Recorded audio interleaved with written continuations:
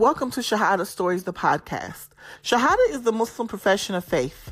Each episode, we will be sharing the true stories of the circumstances that led up to everyday people of different faith backgrounds making the choice to become Muslim. We will also be sharing the stories of people who have always been Muslim but experienced challenging moments that led them to renewing their faith. I am Hannah Hassan, and Shahada Stories is my passion project. Each week, I will be joined by my husband, Jamal, and he will help me bring these stories to life. Let's get started.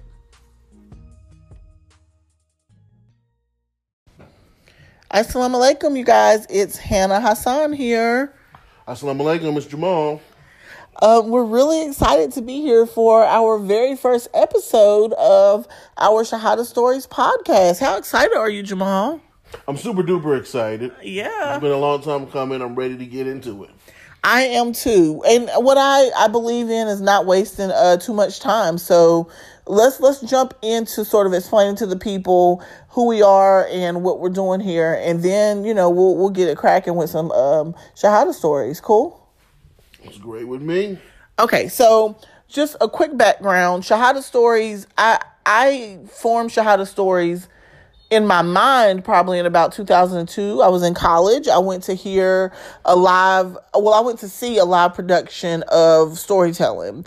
And I thought to myself, how cool would it be to hear the stories of Muslims on stage? At that point, I started asking people their Shahada stories. My sister-in-law will tell you that she was my first guinea pig. But I interviewed her, and I have that tape still to this day, I think, and got her story from her. And I just started to document stories in my mind, essentially, and writing some of them and recording some of them from that point forward. I went to college. And my master's degree is in creative writing. So I learned a lot about how to write for movies and scripts. And ultimately that helped me with writing for the stage. Jamal and I and a group of other young Muslims in our hometown of Charlotte started an open mic night where we would do live performances. And part of that was we held events and live stage shows. One year we decided to do a show at, was it at UNC Charlotte? Yeah, UNC Charlotte. I think was it McKnight Theater? Yeah, it was on campus, and it was for Eid. And when we were thinking about, doing spoken word and, just the different things that would be on stage, the different performances that we had, we decided that it would be cool to do a few Shahada stories. And that was essentially when Shahada Stories on the stage was introduced to our community.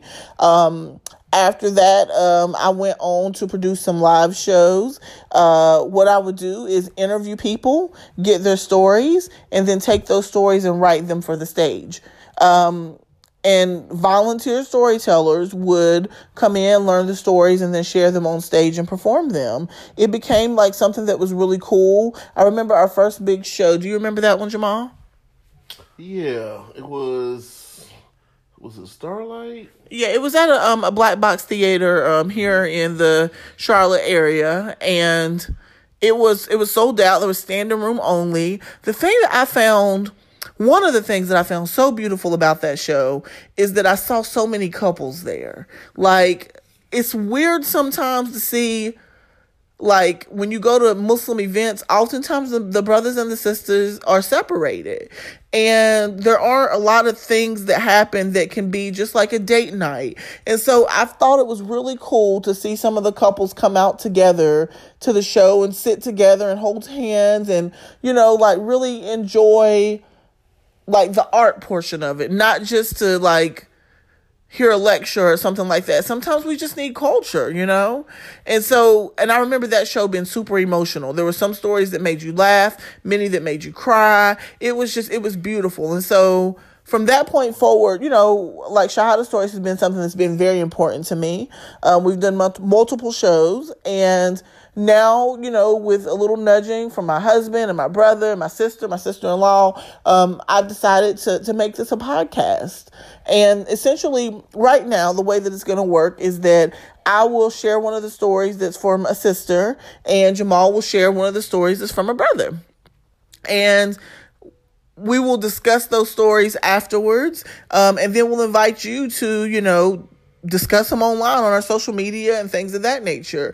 We just want to get the stories of Muslims out there. This podcast is not just for Muslims. We anticipate that there will be people who aren't Muslims listening to it, and that's perfectly fine, because it's really important for us to be able to put who we are out there for the community, for the world to see, and not to let the narrative of who the Muslim Americans are be led by people who don't really know our experiences, So, essentially, just know that every story that you hear is true. We do our best to protect the anonymity of the people who have shared the stories, unless they've told us otherwise, like they want people to know that it's them. And we're happy to get your story if you want to share it with us. Oh, also very important, the Shahada stories are not just the stories of people who were once another religion and then became Muslim. They're also the stories of people who were always maybe Muslim, born and raised, but who had those moments of impact in their life that really sort of changed the way that they view their faith, or, really made them stronger in their deen. And so that's very important for people to know, that you'll hear all kinds of different stories, but each episode will have one from a sister. I will share that one, and then one from a brother, and Jamal will share that one. All right, Jamal, any last words before we jump into it? Just to say that everybody loves a good Shahada story. And you have ones that, like you were saying a little bit earlier, that, from people that may have been born Muslim, that kind of left for a little bit and then decided to come back. Or some people that were practicing, but not really, didn't really have it in their heart. And then they found, there's a moment where they had an aha, like, this is what it means. And then, of course, then you have your, I was, maybe not a Muslim, maybe I was Christian, maybe I was whatever. And then I started to learn about the faith, and then, took their Shahada. So it's going to be really interesting. I'm excited to go through all of the stories. Like you were saying earlier, you have stories that make you cry, stories that are going to make you laugh, stories that's, going to make you, think about things, and maybe you remember some things in your, life story that you forgot that happened to you. So I'm really excited to get these stories out and see what the response is going to be. Me too. Okay, well, so we're going to go ahead and get it popping, and we'll share a story and then talk about it a little bit with you guys, all right? So let's get started. When men. It was my uncle who introduced my father to Islam. My uncle was an original member of the 5% Nation. He brought my dad in. They both went from the 5% Nation to the Nation of Islam. The natural progression of things led them to becoming practicing Muslims under the leadership of Imam Warfdeen Muhammad. My uncle gave my dad his name. My father named me after him. It was through them that the seed of Islam was planted in our family. My mom met my dad in a bar. A man there had asked her to buy him a drink when my father intervened. He was there recruiting for the Nation of Islam. He told my mom that she didn't need to buy beer for that man. She was a beautiful black woman and should be treated as such. She didn't know what my dad was selling, but she was buying it. The language swept her off her feet. That was the night that led my mom's path to Islam. While both my parents believed in the tenets of the faith, there was one thing that stood in between the two of them and the purification of their beliefs: drugs. It was the 80s in New Jersey, and drug addictions, especially in neighborhoods like ours, were common. So, though we had names that were derived from Islamic tradition, Islam was never really practiced in our home. Ultimately, the presence of addiction ruined their relationship, and just like that, my father was out of my life. It turns out that picking the right man wasn't necessarily my mom's strong suit. She was a great mother, and she loved all 6 of her kids. But at that time in her life, she was unlucky in love. My sister's father was abusive, extremely abusive. It got so bad that she felt like he was going to kill her. She had a legitimate fear for her life and the life of her children, and she knew she had to get out of there. We would need to get far away, and a shelter seemed like our only option. She did her research and found out that there were only 2 shelters in America that would accept us as we were. You see, I was 13, and most shelters for battered women would not accept young men at that age. Our 2 options were Milwaukee, Wisconsin, and a small town in North Carolina. We packed our entire lives into 2 trash bags and went quiet in the night and hopped on a Greyhound to the state that we had never been to and a city we had never heard of. This small town became our home. After living in the shelter for 2 months, we were able to move into the projects. We had our own apartment. It wasn't much, but we were safe. At that time in my life, I was searching. I was looking for faith. I was looking for what would make sense for who I was supposed to be. There was a church van that would come around, and I would be eager to hop in. All of us were. They gave us food and got us out of the projects for a little while. I even got baptized by accident. I didn't know what I was doing, but I knew that it didn't feel right for me, so I was still looking. A chance encounter in a grocery store would help me find my answers I was searching for. My mom ran into a covered woman one day when she was out shopping. She suspected that the woman might be Muslim. Though my mom wasn't practicing Islam at the time, she was still very familiar with the teachings. So she walked up to the woman and said, "Assalamu alaikum." The woman returned the greeting, "Wa alaikum assalam." They got into a conversation where my mom found out there was a mosque in that small town, and the woman's husband was also from New Jersey, and he didn't live far away from us. The woman's husband, Shakir, took me and another neighborhood boy under his wing. He was a mentor in the Big Brothers Big Sisters program, and he became our big brother. Shakir, a strong, fun young Muslim man who was a married business owner with a northern swag but southern sensibilities, became like the father figure that I desperately needed in my life at that time. My friend and I loved going to the masjid. In addition to Shakir, there were at least 5 other strong black men in this family-oriented mosque. All of them were husbands, fathers, and business owners. All of them were men of faith.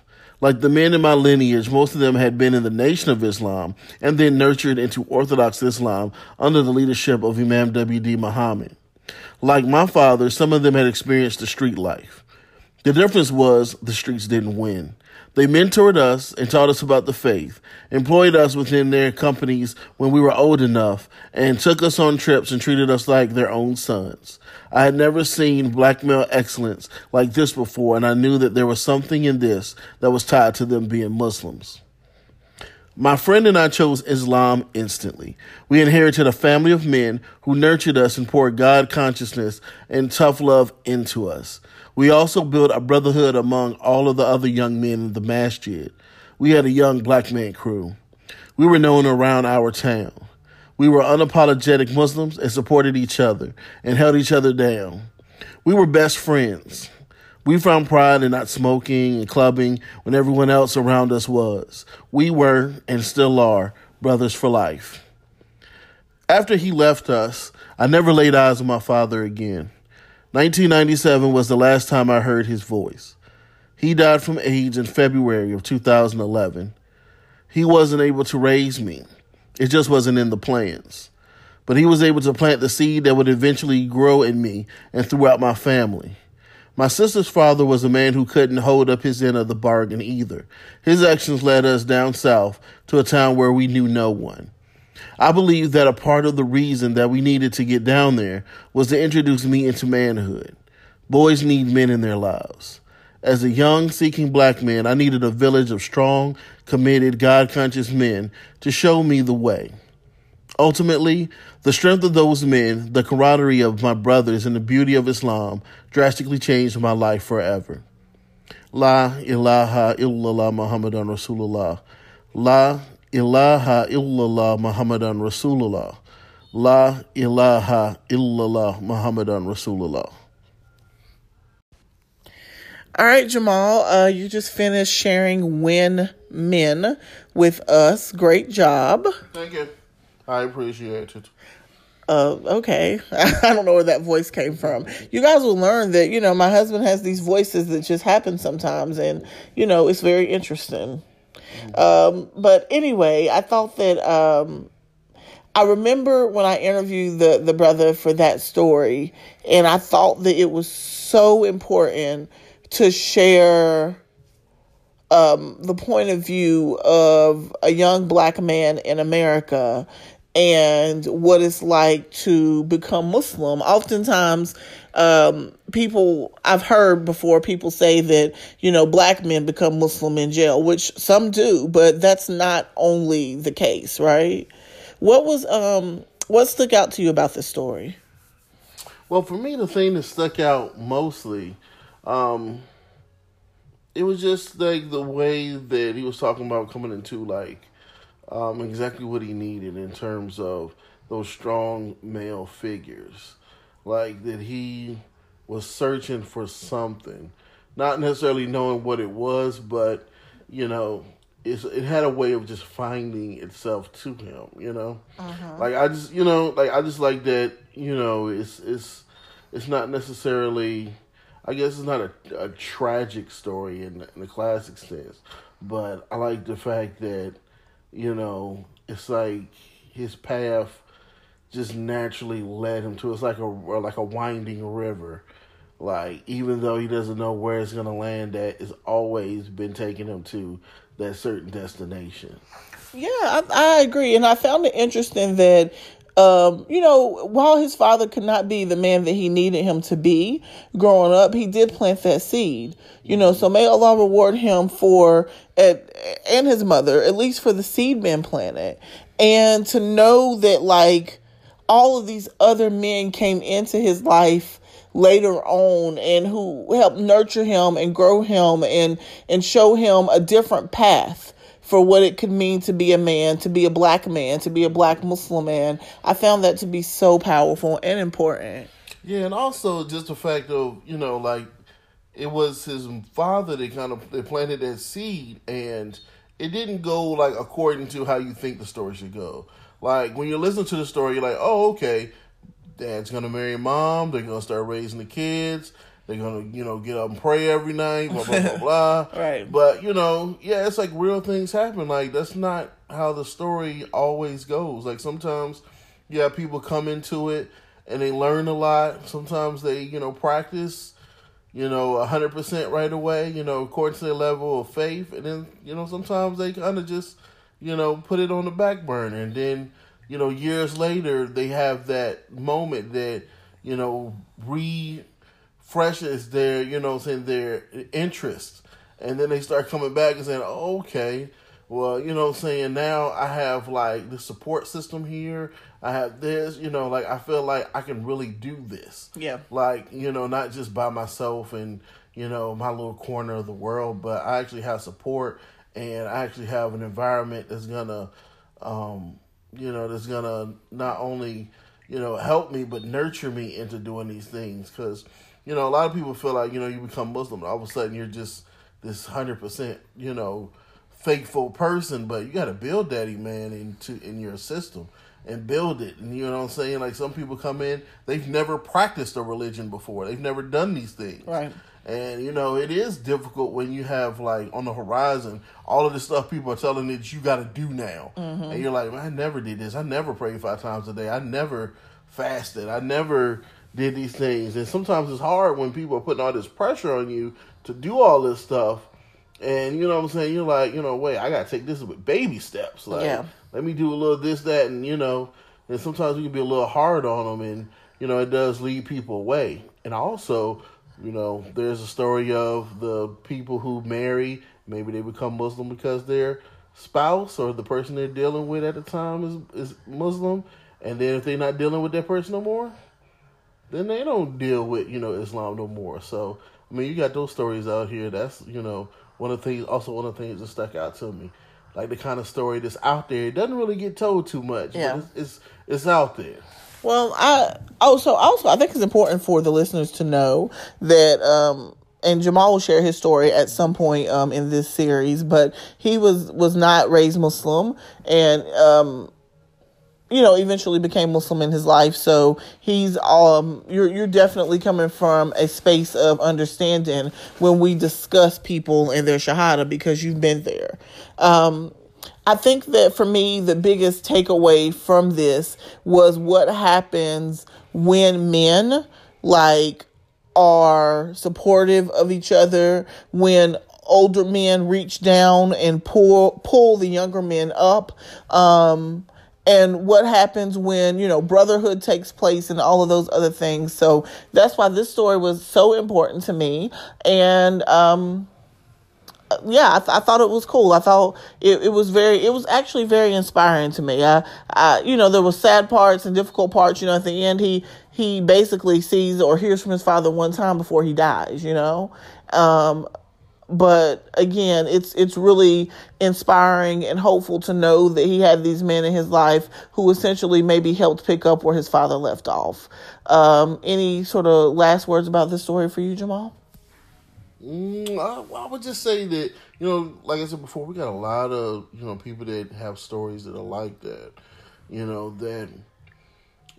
they are kind of like in like a wilderness almost, just, trying to, do right, searching for ways to do that, and just looking for, that person that can come along, or people that can come along that can show them a path. And you never know exactly how what you do and your actions will affect somebody. Maybe it affect them today, maybe it affect them tomorrow, but they always had some type of effect. Mm-hmm. And with that, the father came in and he laid the groundwork, planted the seed, and then years later they were actually able to have that seed blossom into something that everybody could admire.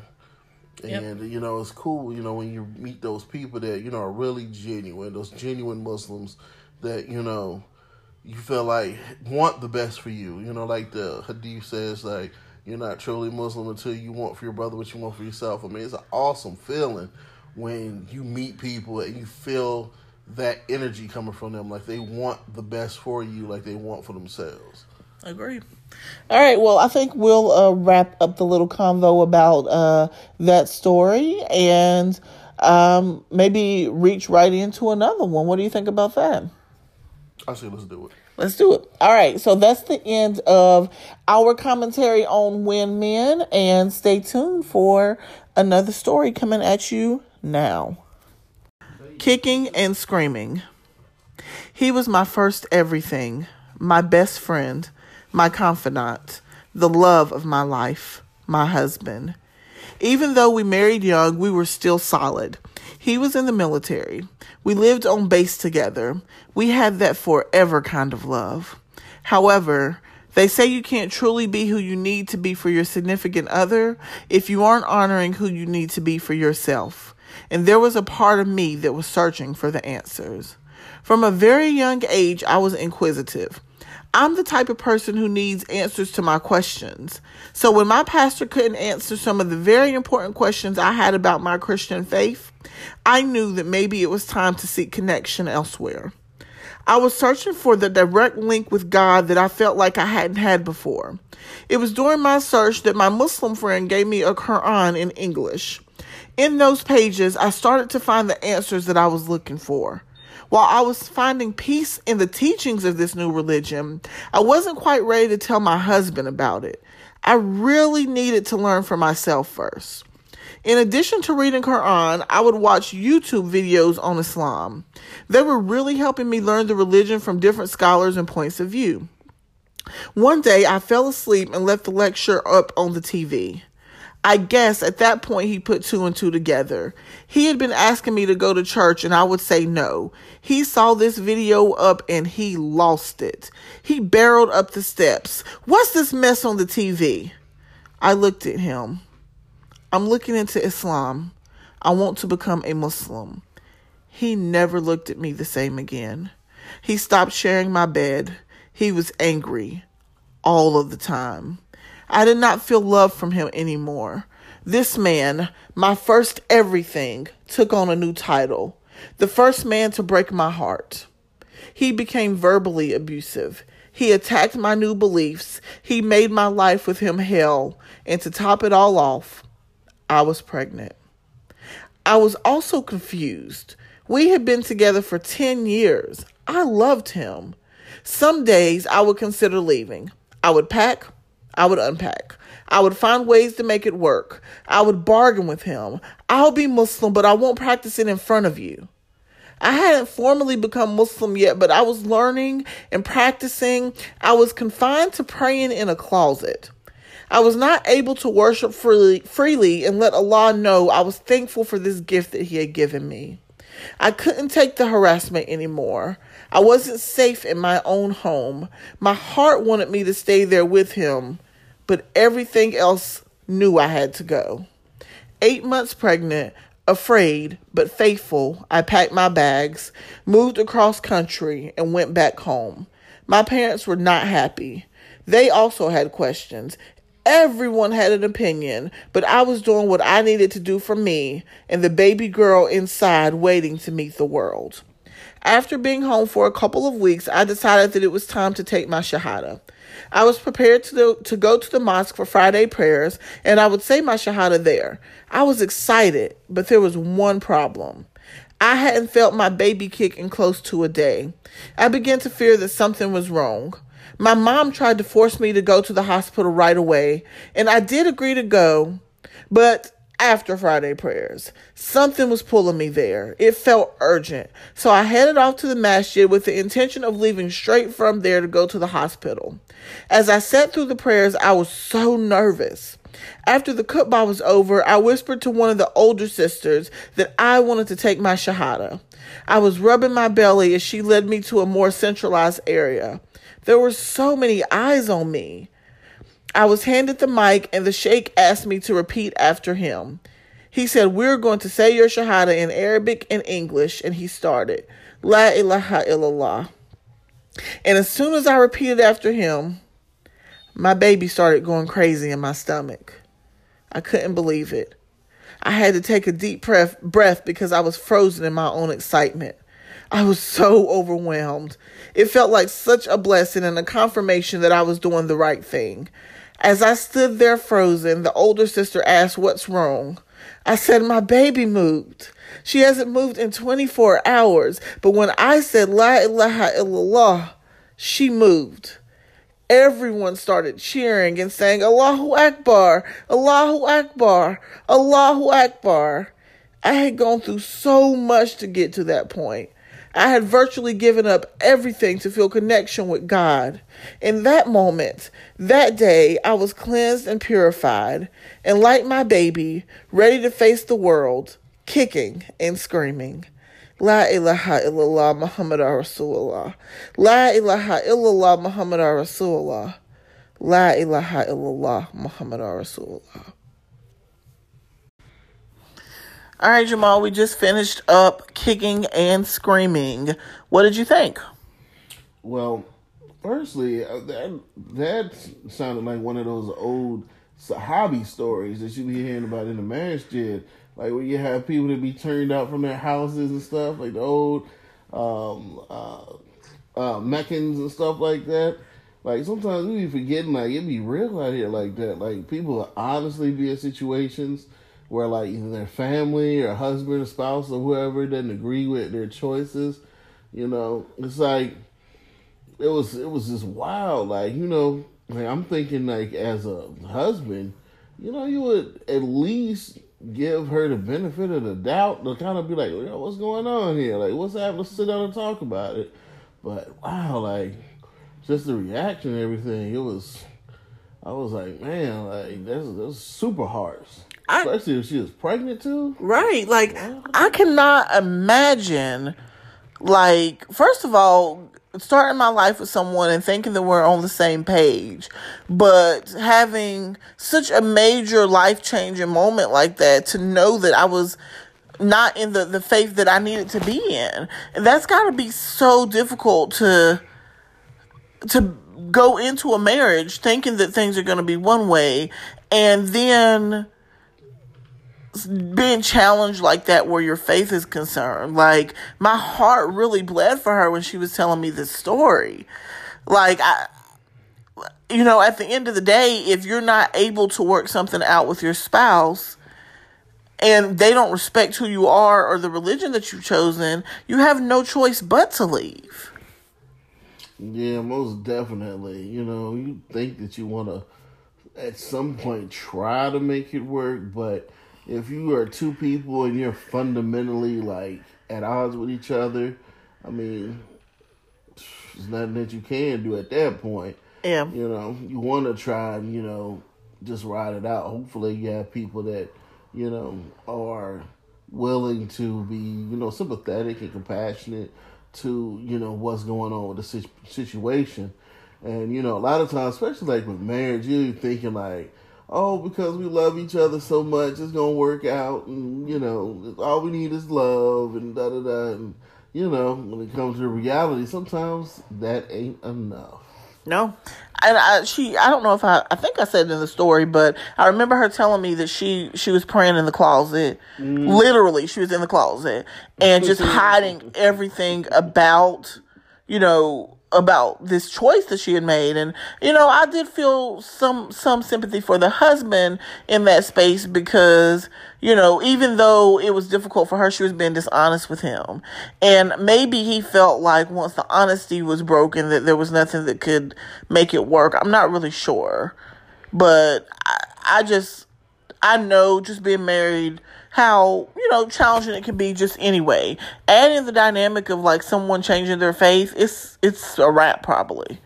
Would you still be with me if I decided to leave Islam? Man, that's a good question.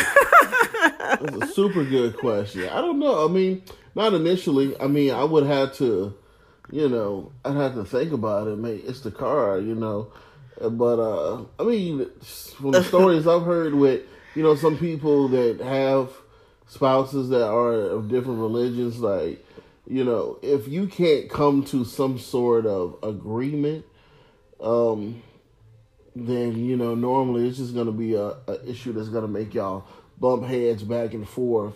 And I wouldn't want to be in a, relationship like that where we always bumping heads, especially like when it comes down to, simple stuff like going to Easter Sundays and celebrating Christmas and putting trees up and all of that stuff. Like, I mean, eventually to me, it would just be a headache because I know I wouldn't want to have none of that stuff going on. And, you got to think about kids, exposing them to like, do you want them to go Muslim? Does it matter? We'll give them a choice.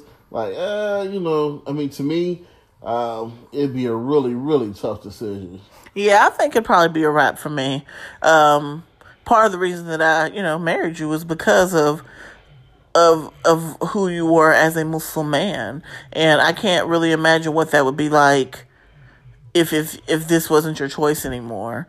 So the most endearing part of the story for me was with her baby kicking.